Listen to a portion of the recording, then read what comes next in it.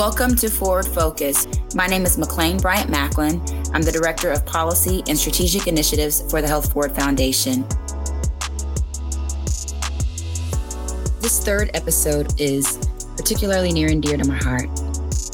We will hear from Angela Seifer, the Executive Director of the National Digital Inclusion Alliance, as well as David Jordan, President and CEO of the United Methodist Health Ministries Fund, in this episode. Both of these individuals go deep on these issues on the state and federal levels. I'd like to start things off with a little context before talking with our guests, because Kansas City's history on these issues is deeper than most. The work around digital equity in Kansas City started back in 2012, when Google Fiber made us the first fiber city in the world. But with that came early recognition of the divide.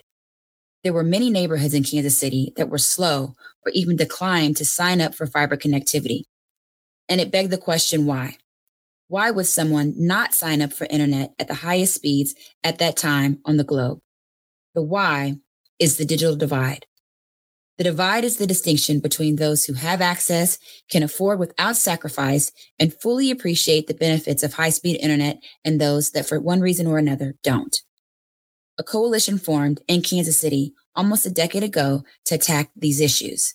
Organizations like the various municipalities, libraries, and school districts in the region, as well as organizations like KC Digital Drive and Surplus Exchange, banded together to resolve the divide at all ends. From our coalition was birthed the National Digital Inclusion Alliance, which works to advocate for policy changes at all levels of government to narrow the divide. While I've been engaged in this work for nearly 10 years, and this issue isn't new, there has been more attention on the divide this last year than ever before. The pandemic ushered us all into a heightened dependence on digital connectivity. High-speed internet is now necessary for nearly every aspect of our lives. Some of us, though, were better equipped than others. E-learning, remote work, civic engagement, social interaction, and the purchase of goods and services all went online last March far more than ever before and remain largely so today. The provision of health also switched to mostly digital at the start of the pandemic. And while neither the divide nor telehealth are new, what is new is the attention that both of these issues are now getting, which creates an opportunity for policy change and philanthropic, corporate, and government investments into ensuring there is both digital equity and, by extension, telehealth equity. This opportunity is why Health Forward has chosen to squarely focus on both issues in our policy agenda. Our rationale is this. Telehealth equity is necessary so that everyone has access to the conveniences that telemedicine provides.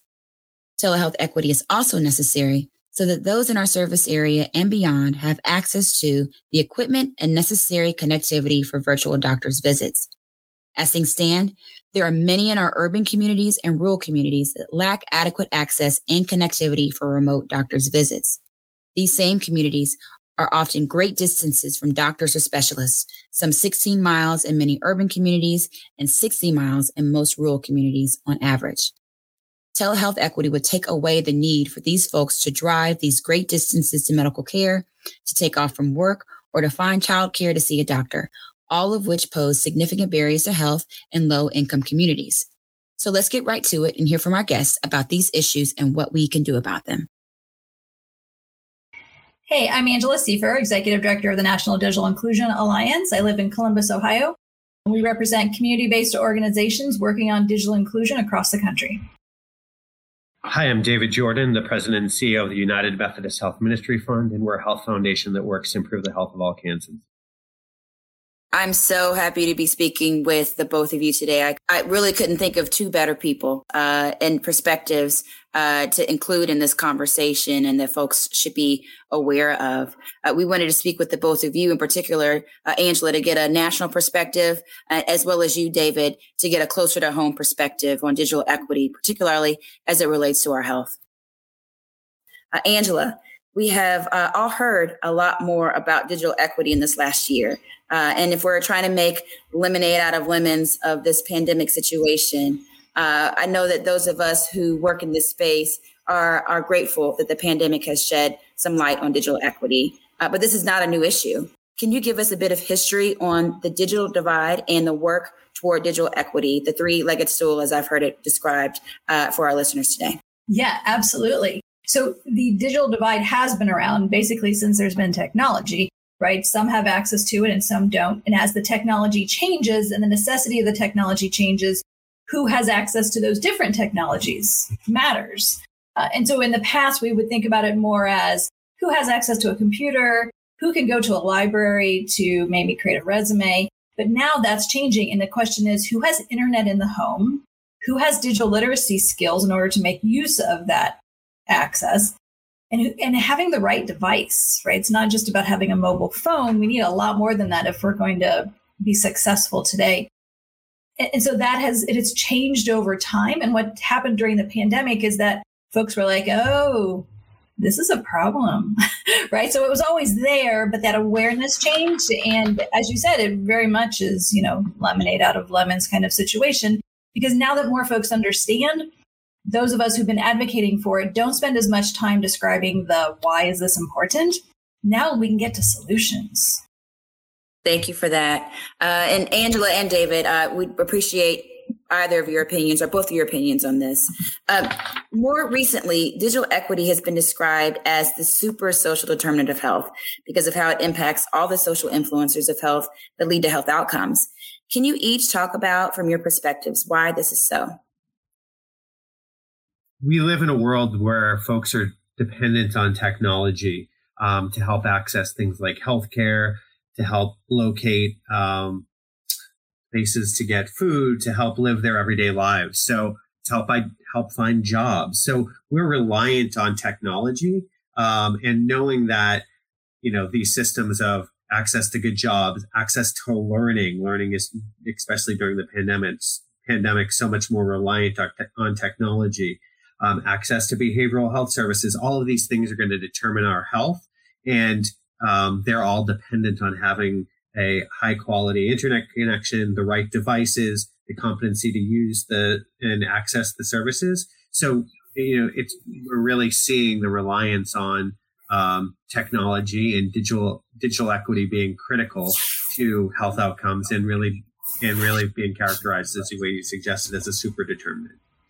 Can I suggest that the other social determinants of health are also reliant upon technology, right? So housing is a social determinant of health. Well, how do you find housing if you don't have the internet, right? You're driving around looking for available housing. No, people don't do that anymore. You don't look in the newspaper, you look online. So how do you find your housing if you're not online? Thank you. I think it's critically important for folks to understand how all of this is just so intermeshed and intertwined in terms of our near complete reliance on digital access to perform just daily activities anymore. Everything is increasingly virtual, whether it's our social interactions. Civic engagement was largely online during the pandemic when folks were having to participate in public hearings online. And so there's no way to function in the 21st century economy absent digital access. And David, just speaking about this intertwinement between digital equity and telehealth, more specifically, as digital equity is necessary for people to avail themselves of the conveniences of telehealth and healthcare, and will become increasingly so into the future.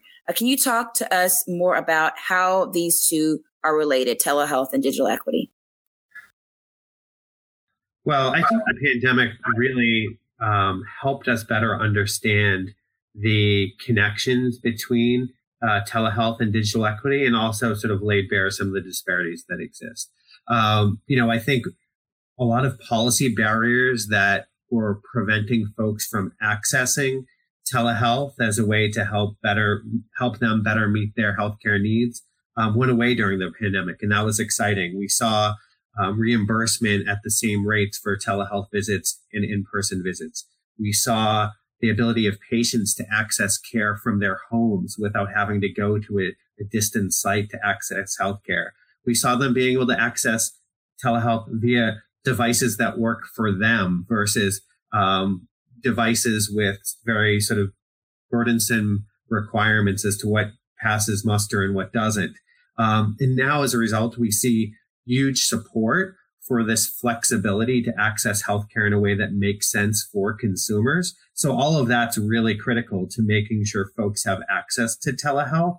However, we also continue to see some challenges in folks accessing telehealth, and this is where we need to be aware of these challenges that exist in terms of making sure folks have access to the right devices, to make sure that they know how to use the technology platforms and that they're set up in houses, to make sure folks can access programs that they might be eligible to participate in for and that the consumer assistant exists there, and to make sure that there's culturally appropriate and language appropriate services to access those platforms. So I think, there's a lot of opportunity for telehealth to address disparities that may exist, but we also need to be conscious of some of the issues that are driving the disparities to begin with, the cultural competence related to care, the cultural competence related to the coordination of care and services, and making sure that there's consumer assistance and infrastructure that exists to make this all possible. I think that there's an enormous amount of energy there. We need to make sure that not only are we talking about making sure this works for providers and some consumers, but it works for all consumers. And we need to pay attention to things like the care coordinators in the workforce. We need to pay attention to broadband access and affordability. We need to make sure we pay attention to consumer assistance to help enroll folks in programs. I think there's a lot of good lessons learned, and we just need to heed them.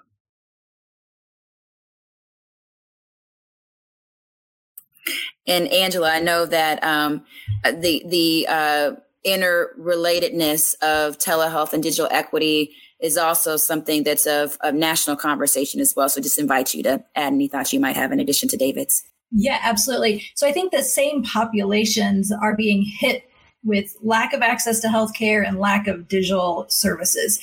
So if you're having this challenge in both places, and someone is like, well, we could just get you on a telehealth appointment, and you're like, well, I don't have technology, and I'm not sure I even trust you. Really? Like there's all kinds of reasons why somebody would be not wanting to participate in the healthcare options that we think makes sense. And that comes to the cultural competency, right? It gets into all of the historical inequities that exist in too many of our communities. And so we have to go at it with that lens of poverty and that lens of racial equity that has been an issue, for forever, really.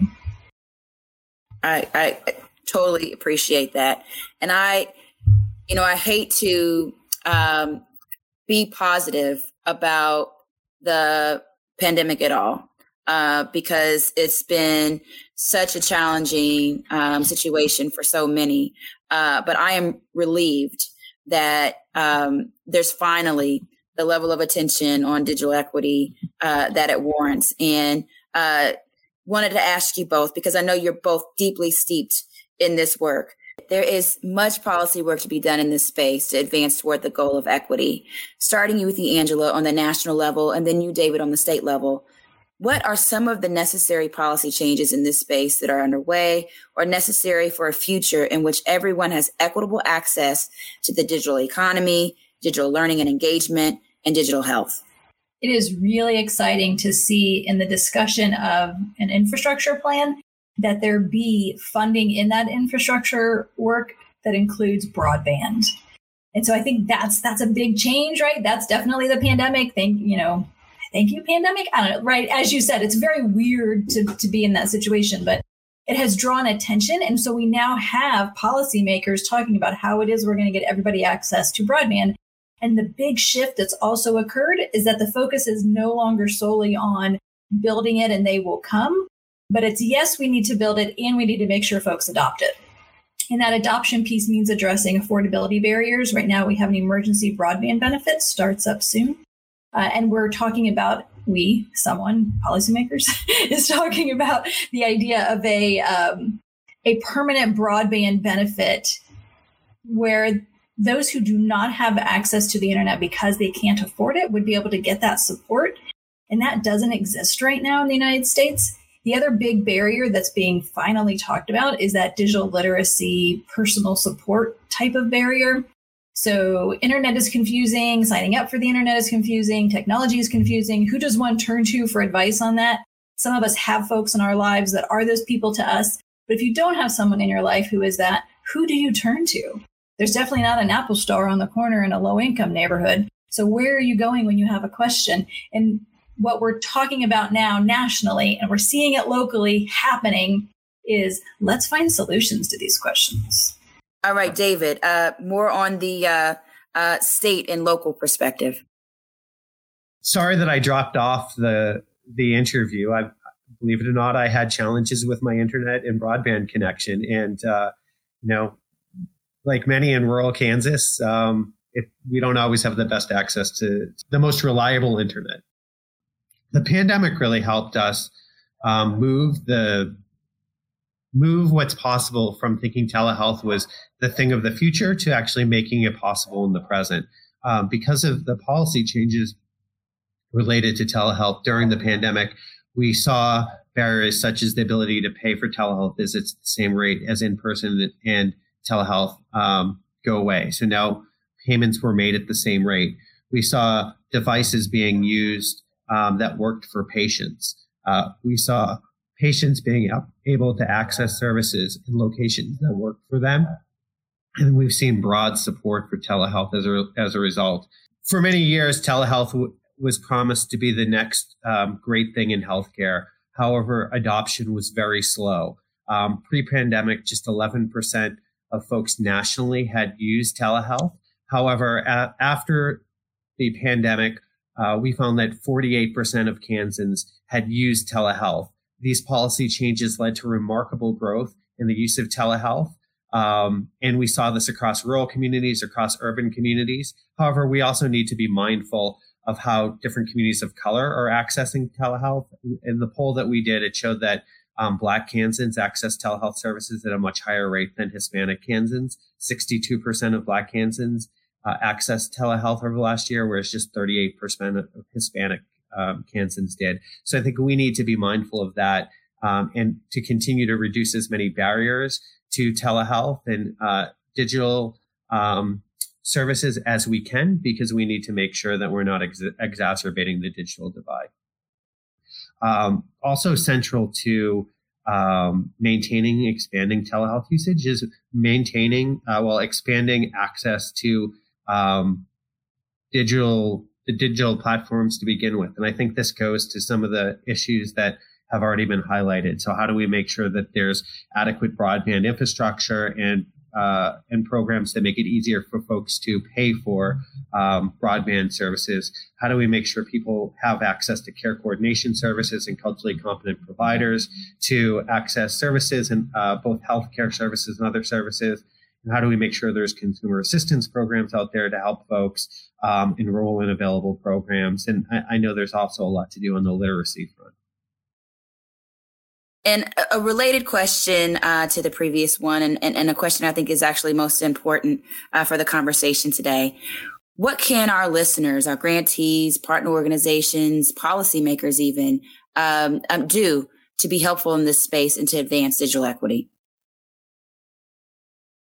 So just talking about the situation is really helpful, right? Because there's a lack of understanding in the healthcare industry. Like sometimes colleagues will notice tweets and other things where doctors are like, well, everybody has internet, so we can do this new cool thing that we want to do. And that just breaks my heart, because it's not that they're intentionally leaving people out. It's that they just don't really know that not everybody has access. Because you think, we all do this, right? We think of the world as our world. So the folks that we spend time with, folks I spend time with, day to day, they tend to have internet. So everybody else has internet, right? They have digital skills. So everybody else has digital skills. We don't think about how it's different for other populations always. So I think having those conversations is really important. That's important to the advocacy, but it's also talking to our policymakers so that they understand what's happening in these local programs. And I encourage folks to look at the resources we have at digitalinclusion.org. One of which is a digital navigator model. We put it all up there for folks to just take and run with. And it's the idea that there be someone in the community who's trusted, who understands what the options are for a low-cost broadband or subsidized broadband option, what the digital literacy skill options are in town. Is the library doing anything? Is the senior center doing anything? Who's running these programs? Who has one-on-one kind of support? Can you walk in the library and have somebody help you with whatever it is you have a question with? And then where can the devices come from? So this digital navigator knows the answers to these questions and can help a community member through them. And we've seen some really creative programs being set up right now where it is in partnership with those health institutions, right? So that the needs of that health institution are being met, because their needs are to make sure that their clients, their patients are getting the full service that they can. And so by meshing these issues, those patients do get more service. Thank you. David? I think echoing a lot of what's been said is important. I think we need consumers to tell their story about how accessing telehealth worked for them and also challenges that they faced in accessing telehealth. I think we need to understand this. So as foundations and advocacy and research partners, we can help lift up those stories, because we need to create a feedback loop to be improving how folks are accessing digital services and telehealth. It's critical to folks' overall health, as we sort of talked about earlier. I think that we also just need to be conscious of, just because we build it, it doesn't mean people will come. Just because there's free devices doesn't mean people can access them. Just because there's a program that helps provide affordable access to digital services and broadband, it doesn't mean people know how to access it or can access it. So we need to make sure we're investing in systems and workforce that's culturally competent, that provides hands-on services, that does the navigation work that's been identified. That's really critical work.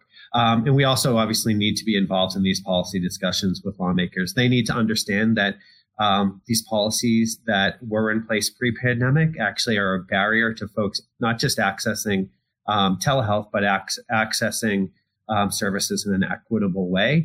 And that should be how we center our work. Thank you so much for spending some of your time with us today and shedding light on this very important issue of digital equity and telehealth equity. This is a space where Health Forward intends to be increasingly active, because digital equity is that super social determinant of health. And we appreciate you for helping us to raise awareness on this issue. I would love for everyone to think about their role in the idea of digital equity. And so for an organization that already touches low-income households, how can you address their lack of access in order to help them not only reach the healthcare that they need, but all those other social determinants of health, housing, education, etc. You've been listening to Forward Focus from Health Forward Foundation. Thank you to our guests, Angela Seifer with the National Digital Inclusion Alliance, and David Jordan with the United Methodist Health Ministry Fund. If you like this episode or want to share an idea, send an email to communications@healthforward.org or find us on Twitter @HealthForwardKC. Thank you for listening.